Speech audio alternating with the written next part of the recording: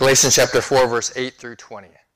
And it says, "But in the past, when you didn't know God, you were enslaved to things that by nature are not God's.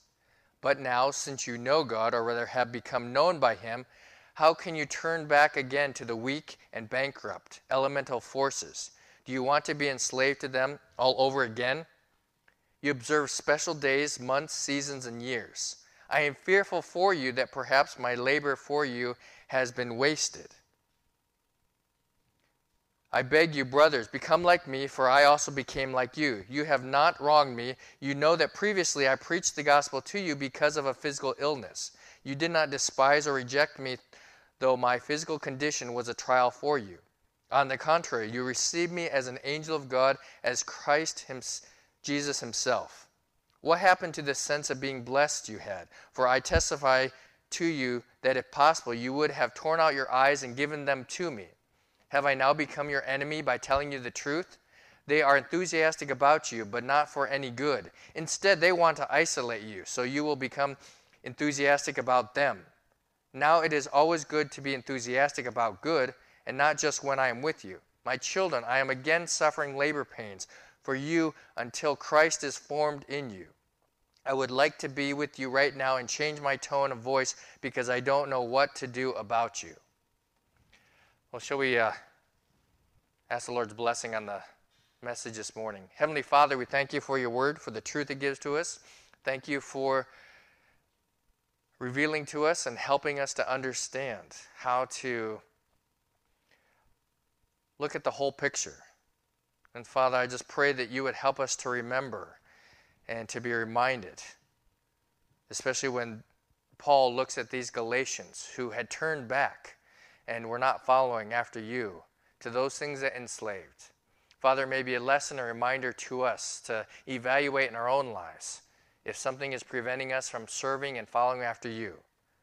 So God, I just pray that you would teach us, allow us to be moved by your Spirit, and may we truly obey your commands. In Jesus' name we ask it, amen. So this morning, as we look at, the first thing we want to look at is the position of the Galatians. In verses 8 through 11, we have the position of the Galatians. So we're going to look at the position of the Galatians and then also the position of Paul. And so go ahead and advance that slide.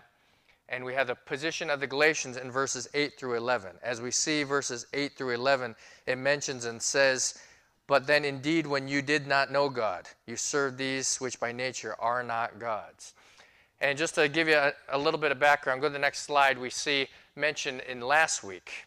And what takes place is that as talking about sons and heirs, the reminder that positionally in Christ, remember you are sons and daughters of God, and so therefore there's an inheritance. There is blessing, there's benefit as children of God. And so we arrive at verse 8, and all of a sudden, think about it. Remember, before you were a believer, where were you at? So the next slide says, in the past, in verse 8, you did not know God. You did not know God. You were enslaved to things that were not God's. And the only reason it's in a different font because I could not find a lowercase g. I always have an issue of writing, whenever it's not God, to write God's little g with a little g. And it's just how I am. I'm OC about that. But I try not to do that. So I found a different font with a little g. So your spaces are, did not know God. Because before they were a believer, they didn't know God. If you remember back in Romans 1, and it talks about how the world didn't know who God was. There was a revelation. There was evidence of who God was in creation, in design, in order. And but must understand that they didn't know God. And then also they were enslaved to things that were not God's. And in the text it says here, you serve those which by nature are not God's, or the power of God. If we think about those things that had no power to save, little g. They were a slave to sin and living without purpose. But as we look at the world today even, we can look at people who are serving and following after a power. And while it's not a God that they bow down to, it is a power that they believe that, oh, will bring them benefit.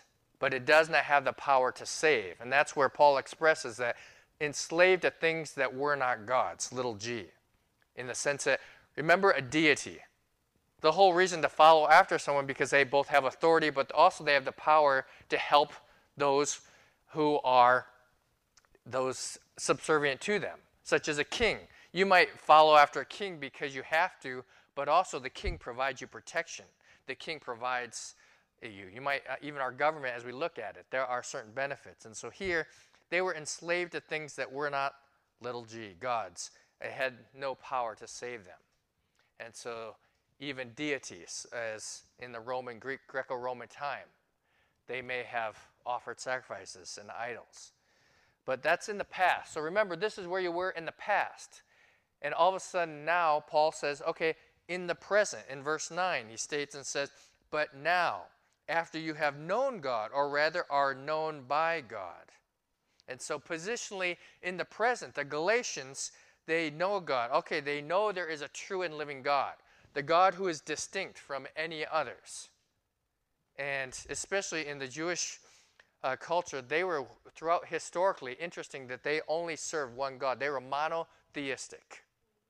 Throughout their history, sometimes they brought in other idols, other gods. It depends, especially as we see in the divided kingdom in the Old Testament. They followed after this God. They followed after the Midianites. They followed after different gods. But as we look thematically throughout the Old Testament, it was serve God and God alone, the one true God. In Egypt, we see the difference where they served after many different gods. But now they know that there is one true and living God. And we see even expressed throughout Scripture where it says, now I know you are the one true living God. Different times the Bible expresses that. But also known by God. And the expression there is that now there is a personal faith in Christ. As we think about the act of salvation, you know, the two parts, and even coming into be known, the relational aspect. You can each say, if you think of someone famous, if you think of someone who is famous or popular, you could think of a basketball player or a football player, or someone who's well known by the world. I remember at a time where Michael Jordan was considered one of the most famous individuals known by face in the world. Not just in the U.S., but if they saw them in another country, it was Michael Jordan. That was the figure. You could say, oh, I know Michael Jordan. Do you know any? Raise your hand. Do you know who Michael Jordan is? Even some of you younger people, you know who Michael Jordan is, the basketball legend. Okay? But if you were to go up and ask Michael Jordan, does he know who you are? You know, relation. Oh, do you know so-and-so? No. You know, they probably haven't heard of us. You know, they would say, who is that? And so relationally, as we understand, it's one thing to know Michael Jordan, but also to have Michael Jordan be known by someone famous. But here, God, known by God. He is known by us. We are his children. And the fact that God, the creator of this universe, the one who provided salvation, knows you individually. Positionally, that is a benefit and a blessing because he cares about us. And sometimes we think, God is too busy. God, the complexities of this world, how can he care about who I am or what I do? But he does. He knows you. And nothing is too difficult for him. And so as Paul expresses to the Galatians, guess what? In the present, you are known by God. Personal faith in God. And then Paul expresses, you are in the process of turning back. In verse 9, we see here, it says that you are turning again to the weak and beggarly elements, to which you desire again to be in bondage. So we see you have a couple B's here as we look at, but turning back to the beginning. Turning back to the beginning, and the beginning is where you were before. Why are you going back to the beginning? Sometimes if you were a famous, all I can think of is Inigo Montoya from The Princess Bride. He says, I'm going back to the beginning. When you don't know what to do, you go back to where you started, right? Go back to the beginning. But these individuals, the Galatians, knew better. And he says, you are going back to the beginning. You're turning back to the beginning where it was weak. No power to save or benefit their followers. Don't you understand? And you're turning back to the beggarly or bankrupt.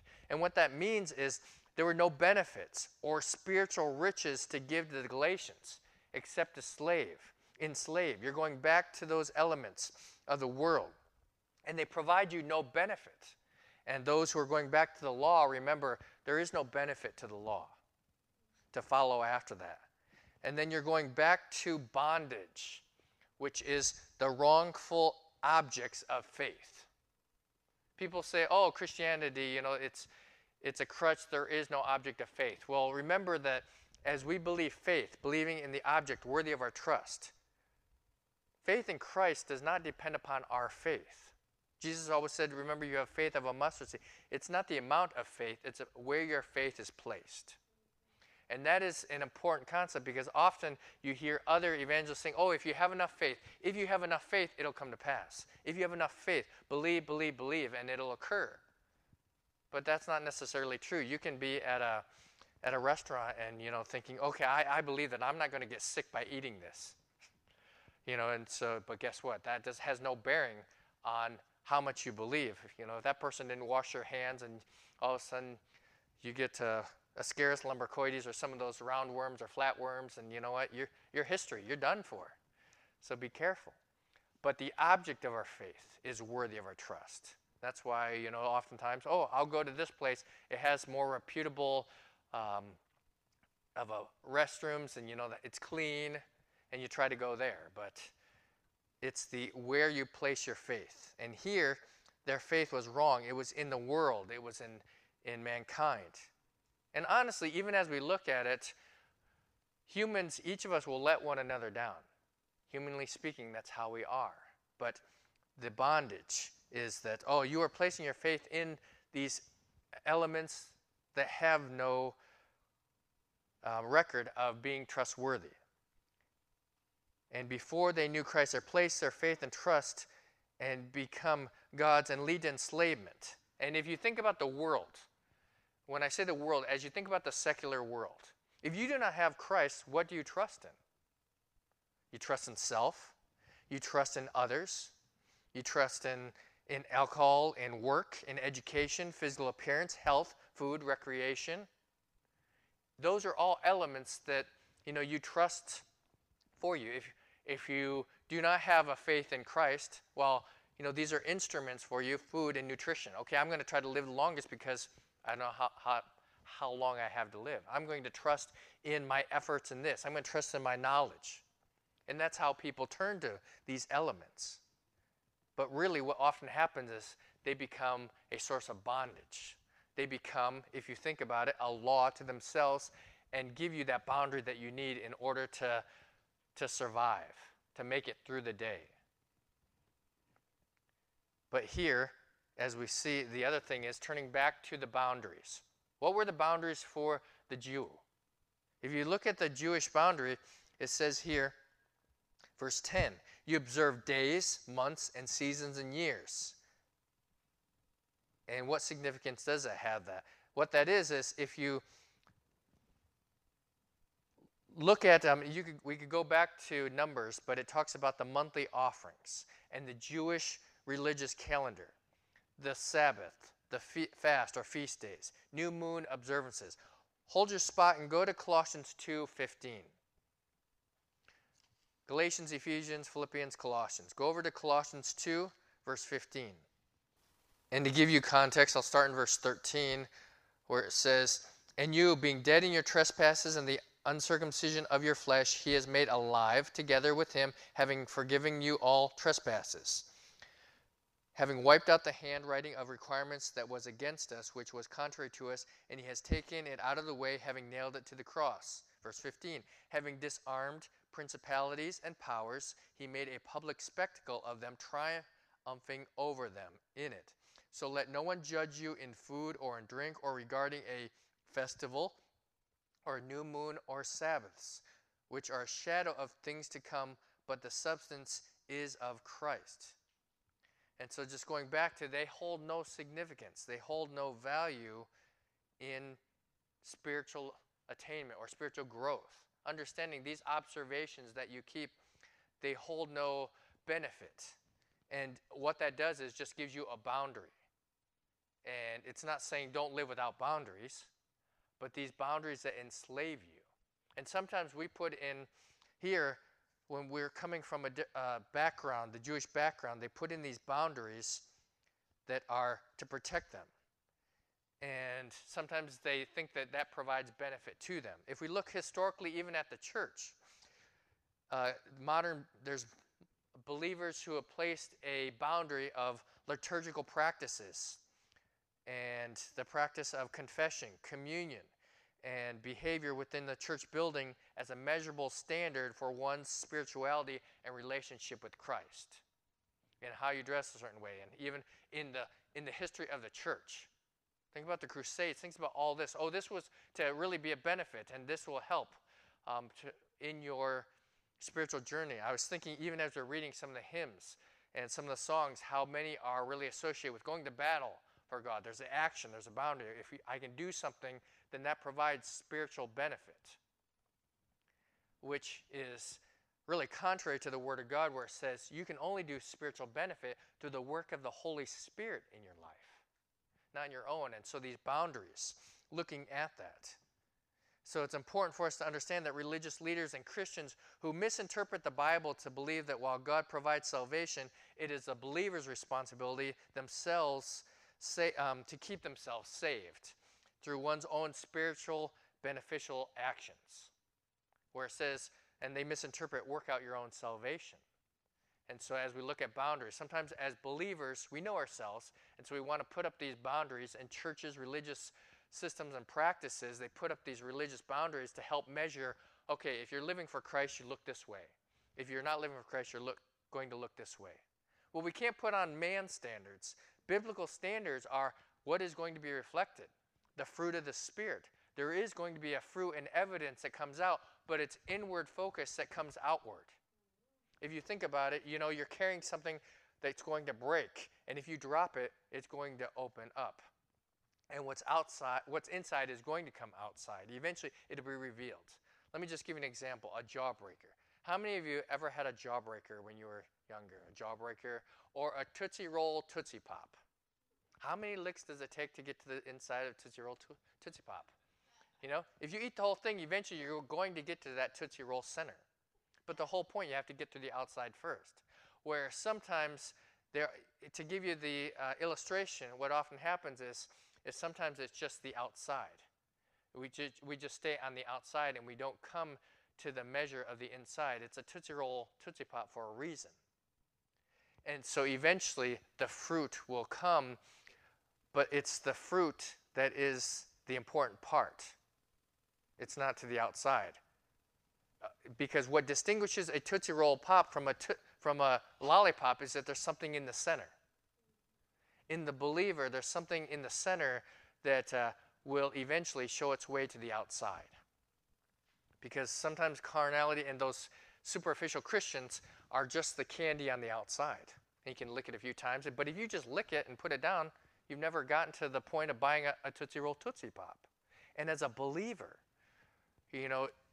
the fruit will be evident in your life. And that's the good part, You want to get to that. Same way with I said about the gobstopper, or what are they called? The jawbreaker. On the inside, there's that little funny part on the inside that's softer that eventually breaks. But this is, as Paul says, don't turn back to these elements of the world. What are you trying to do? Look, you're going back to the superficial. Come back to what is the most important, is the center, and not to what is confining you, enslaving you. And so Paul expresses in verse 11, he expresses a fear of wasted investment, of wasting, where he says, verse 11, I'm afraid for you, lest I have labored for you in vain. Maybe you have put together a model, or maybe you've worked in a project. I was looking at this gingerbread. There was a show where they're making gingerbread houses, and I know that some of you use gingerbread. The Ronings always have a competition with the gingerbread houses and families. Maybe you've done that. I've done that with teenagers and different groups.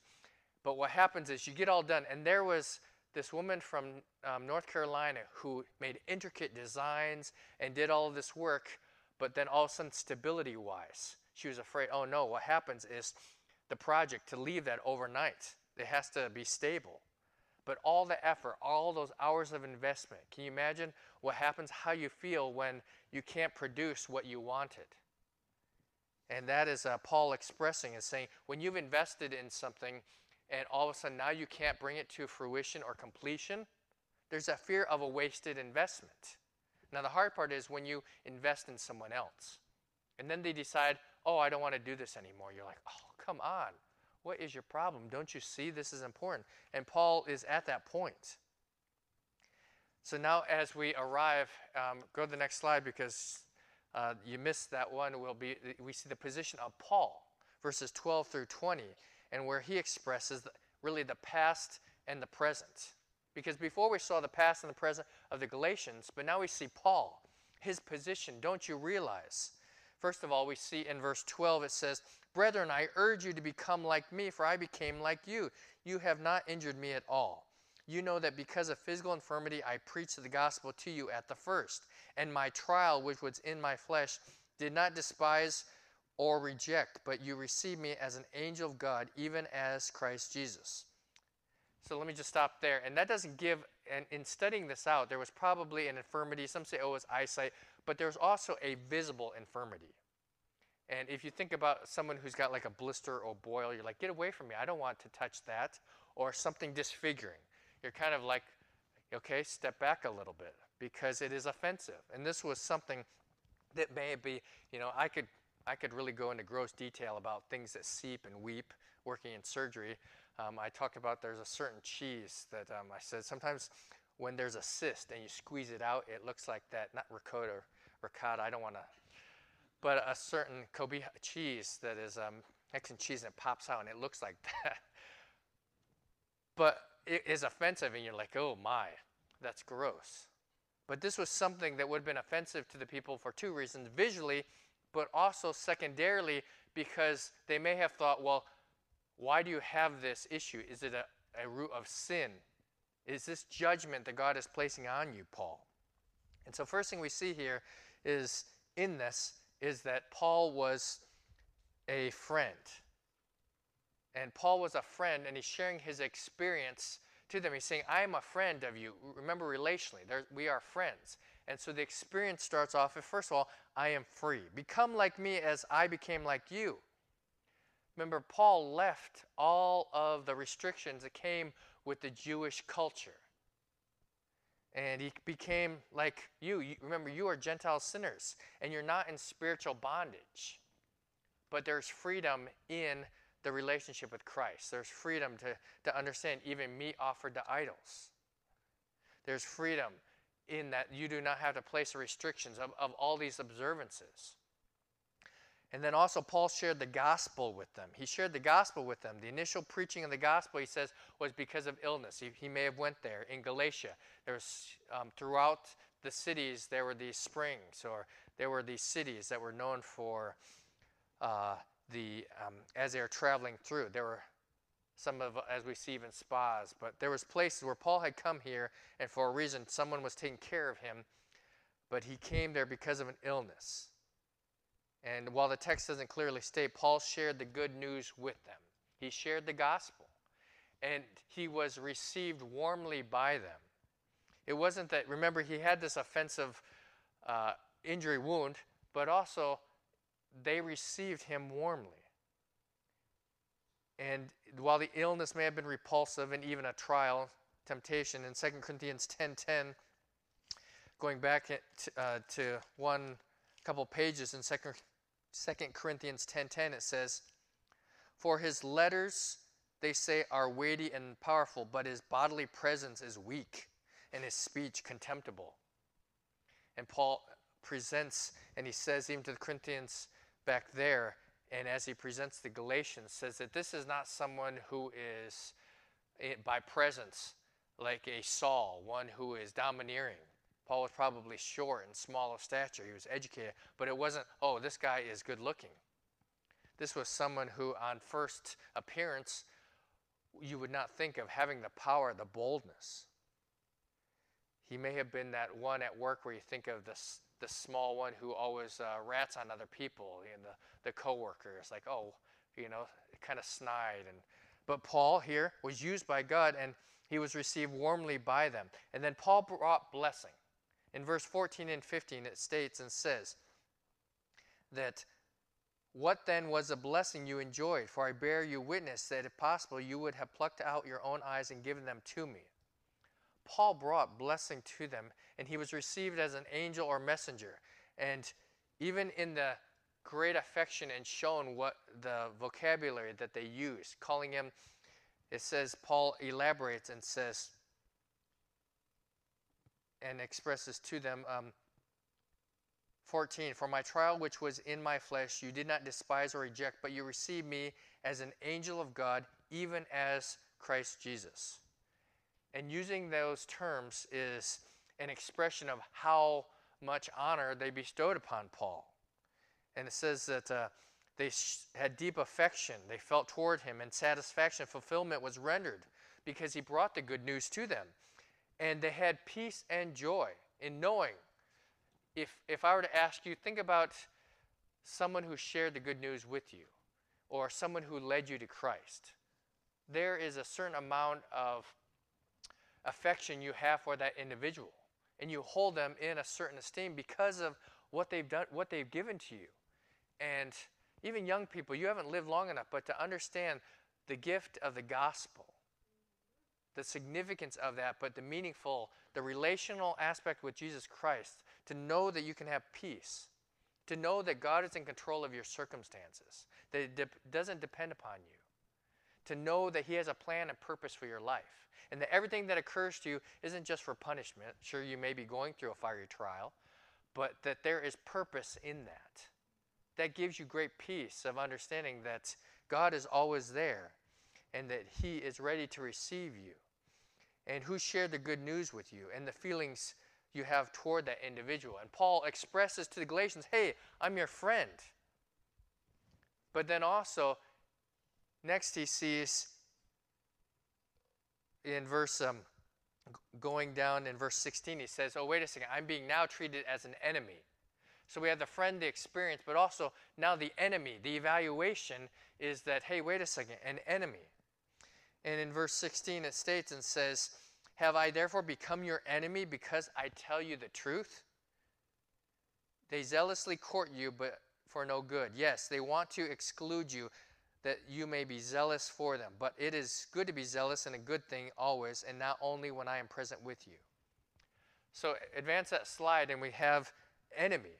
And if you were to evaluate who is an enemy, because sometimes enemies, we know them as wolves in sheep's clothing for false profit, but there are those in your life, I'm sure, who have been friendly to you, but you found out there was no value to them. And if you were to look at the going back, does a true friend bring truth? Because an essential element of a true friend is that they bring you truth. And what I mean by that is sometimes a friend will tell you what you need to hear, not what you want to hear. A friend will tell you what you need to hear, not what you want to hear. Because there are those who, oh, sure, I'll be your friend when everything is going well, or they tell you, but when there is a significant moment in your life where maybe you're doing something wrong, a true friend will correct you, say, hey, you shouldn't do that. But then there's others who say they're your friends, and they'll just let you fall and then laugh because they really don't care. But here, Proverbs 27, 5 and 6. Let me just give you a couple versions. The one says, open rebuke is better than love carefully concealed. Faithful are the wounds of a friend, but the kisses of an enemy are deceitful. Then it says, better an open reprimand than concealed love. The wounds of a friend are trustworthy, but the kisses of an enemy are excessive. It can be given either way because they're going to be in number, but also they are the one who are going to tell you, oh, you know, what you want to hear and lift you up until you're ready to fall. So the second thing we look at is, does a true friend recruit then exclude? And what do I mean by recruit then exclude? They zealously court you, enthusiastic. Exclude then isolate you. I always think of the cheerleader. And what I mean by the cheerleader is sometimes there's the friend who you have the mean cheerleader who they're friend to that outcast girl. You know, oh, we'll be your friend. And then they're ready and then they embarrass you. Or maybe you have that friend who who befriends you, and then they use you, and then they move on to the next person. Sometimes relationally, I know many of you women don't want to go back to high school and think about how tough high school is and how girls sometimes can be very mean. Women are very different from boys. Boys just hit each other and then they're friends again. Girls just are going to talk about you to everyone else and then, cause lots of problems. But here we see the recruit then exclude. These that are supposedly friends, they zealously court you, enthusiastic. These were the teachers. These were the ones who were speaking against Paul. And these were the false teachers. And they're in the church and saying, hey, Paul, he's not really legitimate. Paul doesn't care about you. And they wanted them to follow after them, the teaching, and isolating it. And they're the ones who say, oh, just be my friend. Don't be anyone else's friend. Just be my friend. And I'll take care of you. I really want to be one. Maybe you've had someone like that who says, oh, you don't need any other friends, you just need me. And be careful of that, because they put others down and try to keep you to themselves, saying that they only have your best interests in mind. And their intentions are selfish, and they only wish to use you for their personal gain. Think about the salespeople or those exclusive memberships. Oh, you need this, I'll help you all along the way. They get you hooked. They sell you something and then goodbye. How do they treat you before and how they treat you after? And it's more than customer service. Here we have the aspect of what it means to understand the relationship with Christ. Because it's the same way for churches, it's the same way for groups and friends. But I want you to understand it needs to be a consistent, and even yourselves, as believers in Christ, how we can live consistently. Because what I've seen in society is that there are those who say, oh yeah, we want people to come to Christ. We want people to come to Christ. And then guess what? After they come to Christ, we ignore them. And there are those who just say, you know what? They don't care about the individual. And to really care about people, that's the hard part. Now granted, there's some who, you know what, they aren't going to pay any attention to you. They don't want any spiritual things. And sometimes we want to waste our time with those individuals. But we need to care about the individual. And that's been a fault of sometimes believers that, oh, we only care about if they come to Christ and we don't care about the person. Because leading them to Christ is part of it, but also their spiritual growth and development. Look at this. Here's an example. Paul, he says, hey, guess what? I know you came to Christ, but guess what? I care that you also stay with Christ. As a parent, many of you are parents, if you just had your children say, okay, I raised you, guess what? You're out of the house. We still pray for them. You still care about them. Sometimes you have to allow them to make hard choices and fail, but also you want them to do well. Now, there's those, especially dads, who want to live vicariously through their children. Oh, I want you to be what I couldn't be. I want you to do this or that. But as a spiritual parent, and that's what we look at next as we move into. So look at the next one is not only the friend, enemy, these relationships, and then the parent. And a key element of a parent is love. They love you when you don't love. A parent loves a child when the child doesn't love back. A parent loves a child when they sin. A parent loves a child when they're doing well. They want their child to turn around. But Paul says, I'm in pain over your actions. You're causing me grief. I'm in physical pain, labor pains. And it says that, interesting, he gives this example because I'm sure would have witnessed that. But also, as you think about having a child without any epidural and just at any time, but there's pain involved, and we understand that. But here, he says, I am in pain over the actions of what you have done. Also, he wants the previous position for them to turn back to Christ. And he says in verse 19, says, my little children, for whom I labor in birth again until Christ is formed in you. It also says in another text where it says, verse 19, my children, I am again suffering labor pains for you until Christ is formed in you again. And what he means by that is that you return to Christ, that Christ is made eminent in your life, that you understand the position that Christ has. Come back to Christ, that he is center.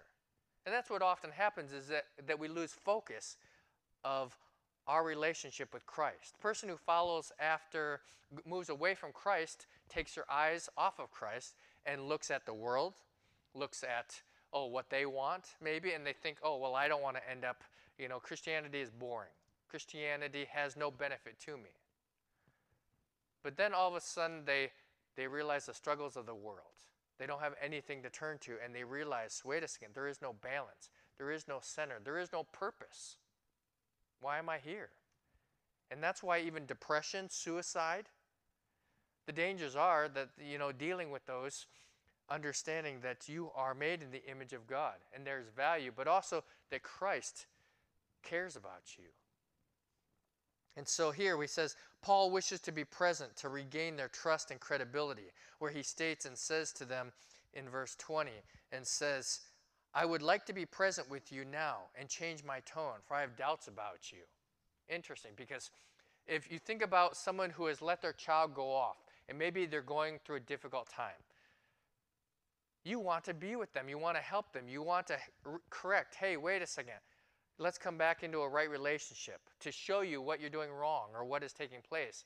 And then literally Paul, and I appreciate his honesty, because Paul says, I'm perplexed. I don't know what to do with you. And that's where understanding is the basis of prayer, because you can't do anything. Sometimes you have to allow that person, whether it be a family member or friend, who's turning back, to go on their own and allow them to be in God's hands. But our role and responsibility is to pray. There's nothing physically we can do. That's why, if you think about it, when a person is in the hospital, that's the great equalizer. And what I mean by that is when someone is in a hospital room, in a bed, there's nothing you can do physically to benefit them. You can pray for them, but you can't go, you know what? Well, you can try to help out with their home or with anything. You can do that, but you can't help them personally. It's like, let me give you a shot of morphine. That'll help you. No, they don't let you say, here, you want to give them some medications? Let me give you this drug. This will take away anything that your memory. Let me take away your illness. Let me allow you to use my skill saw and surgically remove that tumor that you have. I don't think they're going to let you do that. But the whole point is that there are times where God has to put someone we care about in a position where we can't do anything except pray. And sometimes you can't even physically be there. Spatially, you're removed from the situation, and all you can do is pray and encourage them.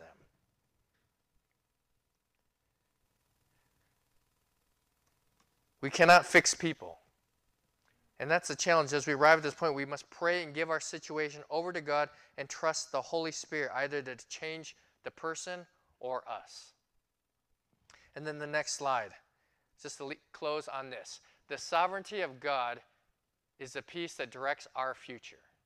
We can only remind people of what God has done in the past to encourage people to trust God in the future. But I'll be honest, there is a faithful record. And the longer that you've been a Christian, you're going to see what God has done in the past is going to be a foundation for reminding you that you can trust Jesus Christ for our future. Shall we pray?